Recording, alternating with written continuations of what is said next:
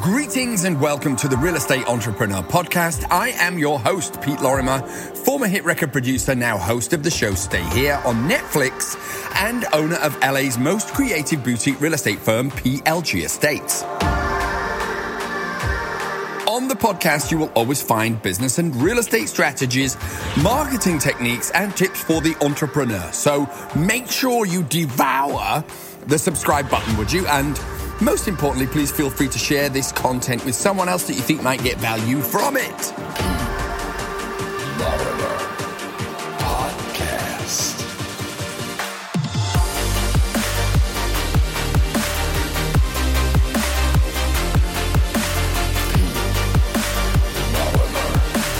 Podcast.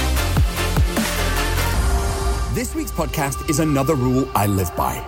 When one is forging a career, we can either be fueled by scarcity and fear, or we can allow abundance and faith to take over.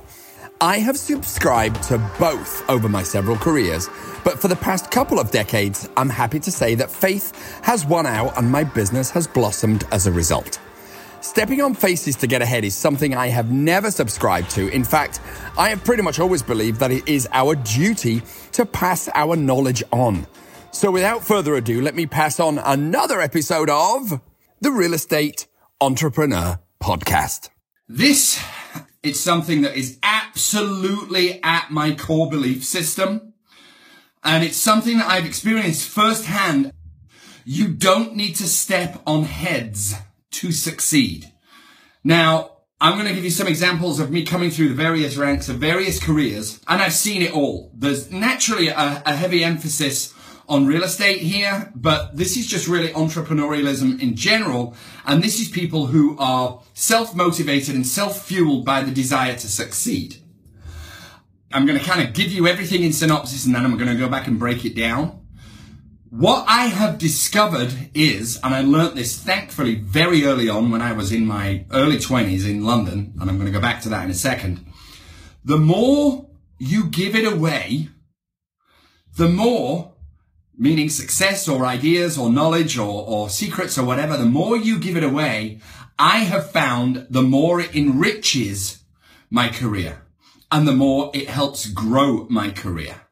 So real estate, especially in central Los Angeles, Beverly Hills, Hollywood Hills, West Side, but certainly Beverly Hills, Hollywood Hills, is incredibly cutthroat. There are some great agents out there. I'm going to talk about one of them later in the show here.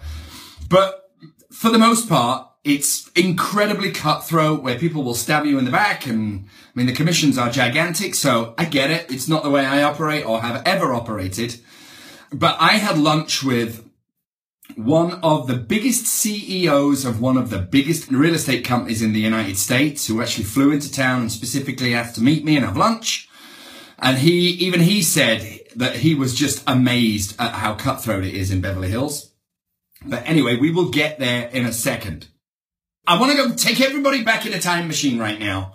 And I want to take everybody back to when I was a young guy in London and I was in the music business, and I was what we call a T-boy in Britain, when in fact in the United States you call that a runner, right? I was just the lowest of the low on the totem pole, working in a London recording studio. And this was this is how long ago it was. Samplers, which are the devices that all the hip hop guys use, well, everybody uses now, had just come out and they were driven by floppy disks. What sampling is, you take a bit off a record, like a breakbeat or a sound or a this or a that, and then you'd sample it into a computer and then play it on a keyboard. So I was around when that happened, and the guys that worked with the computers and the samplers were called programmers. I really wanted to get into programming really bad, but I was just a T-boy. I was the guy that took the trash out on a night. I was the guy that went and got sandwiches. I was the first there and the last out. I was just like, I was like a slave. There were two breeds of guys that came into that studio, and they all came in with these aluminum cases full of floppy disks that had all of the sounds that they'd sampled. Someone like me was just freaking drooling at all of the sounds that they had, and they were all in their cases, and they could see that I was just like, oh my God, you've just got the greatest sounds. There were two types of programmers. There was the programmer type number one that when the session ended for the day, and then you'd normally come back the next day, they would take their floppy disks, put them in a case, lock their case, and say, don't touch my shit, right? And then there was the programmers / producers that would say, I see that you're looking at all my stuff. Copy whatever you want. Just make sure that the disks go back in the same order. That really registered with me. And I was lucky enough to work with, in the early 90s, some of the producers that went on to become the biggest record producers of that decade. I don't want to drop any names, but they did massive, massive, massive bands. And there was a correlation. All the guys that had the hits were the guys that let me copy their floppy disks. All the guys that never let me touch their shit faded away. That really resonated with me. And when I was enabled to get those original sounds, that's what launched my career, and kind of the rest is history. So now I want to skip forward to real estate, right? For me, culture and company culture is the most important thing. Surrounding myself with people, and not just me surrounding myself, all of us surrounding each other. And it doesn't necessarily have to be at PLG. There's a whole network of really great agents that I work with across the country. But surrounding ourselves, I guess, with like-minded people who you know you can trust, who you know you can share with, who you know is never going to use any information against you is a really, really powerful thing. I have worked at companies where there are certain cliques and there's certain this and people just don't openly share knowledge, information, techniques. And there's a mentality of what's mine is mine.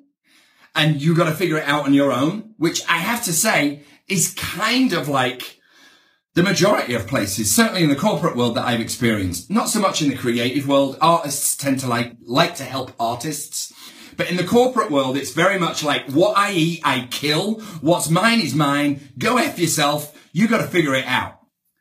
I never liked that culture. And so when we set up PLG, we formed a culture that was everybody helps everybody else. And what that has done is it has not just enriched a newer agent's career. It's enriched our company. It's enriched me. I'm always, always, always seeking knowledge. And I have never stepped on heads. I'm going to give you an example of a guy. When I was coming up through the ranks, his name is Joe Convery. Joe Convery, I might get upset because he actually passed away, but he was a really good mate of mine, a Philly guy selling these luxury properties in the Hollywood Hills. I was new. I was a greenhorn. Everybody was kind of stepping on my head to get me out of the way. Joe took me under his wing and he showed me the inside. He showed me the ropes. And thanks to him, I got a really firm and fast grip on a very complicated part of my career, which helped to propel me. And I would never have done it without Joe. So Joe, God bless you, mate. He died of a brain aneurysm about 14 months ago. Young guy. Loved him. So he's an example to me. And he also kind of guides me whenever I need to make decisions. I'm like, what would Joe do? Joe would do this. Joe would do that. I'm going to give you another music example. I had some friends of mine when dance music was exploding in the early 90s, right? There's a minute there. Trust me, there was a minute in the United States when dance music was exploding. It may have been a short minute, but there was a minute.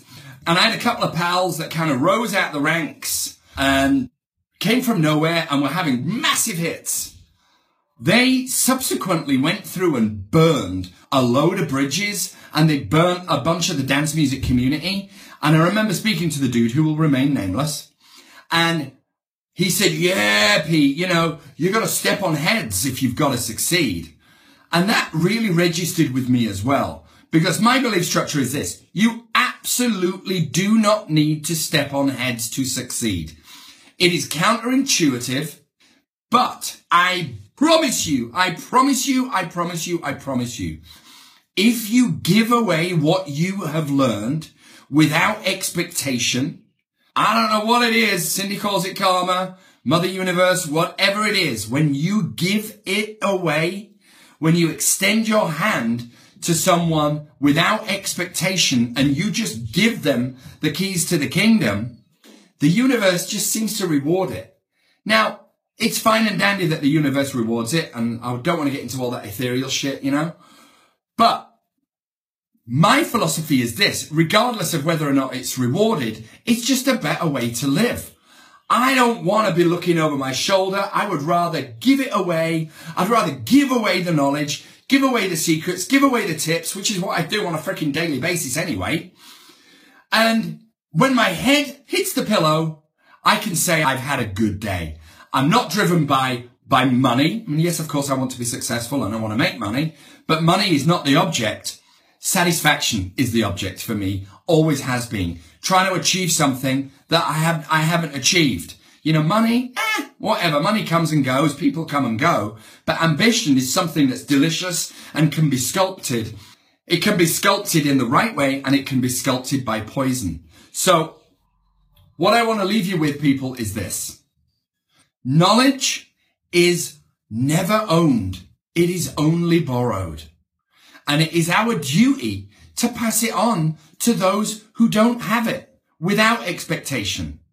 If I know something that is going to help an agent or help someone in their business, whether they're a butcher, a baker, a candlestick maker, a fashion designer, a freaking blogger, an astronaut, deep sea diver, I don't give a shit. If I know something that can make their world better or their job better, or even if I could suggest something that I'm not even sure will work, I'm going to do it.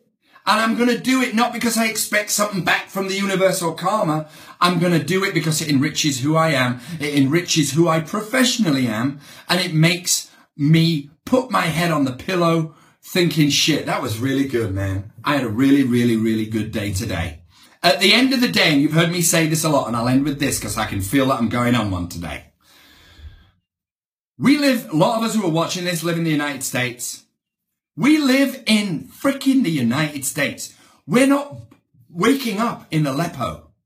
We are not waking up in some country where the media is screened. We're not waking up where all politics are controlled. We're not waking up. Hopefully there's nobody waking up and watching this, wondering where the next meal is coming from. So if you live in a Western country, and especially if you live in the United States, and especially if you live in Los Angeles, every time your eyes open in the morning, guess what, guys? You have fucking won. You have already hit the jackpot. The rest of it is gravy. That's about it for now, everyone. I hope you got something from that. We do not need to step on heads to be successful. Quite the contrary, we need to share. Anyway, so if you would like to share your comments and your thoughts, and if you would like to share this content with someone else who may get value from it, I would greatly appreciate it, along with hitting that big fat juicy subscribe button. And so until next week, this is Pete Lorimer signing out from yet another fan-dabba-doozy episode of the Real Estate Entrepreneur Podcast. Thanks for listening. See you later.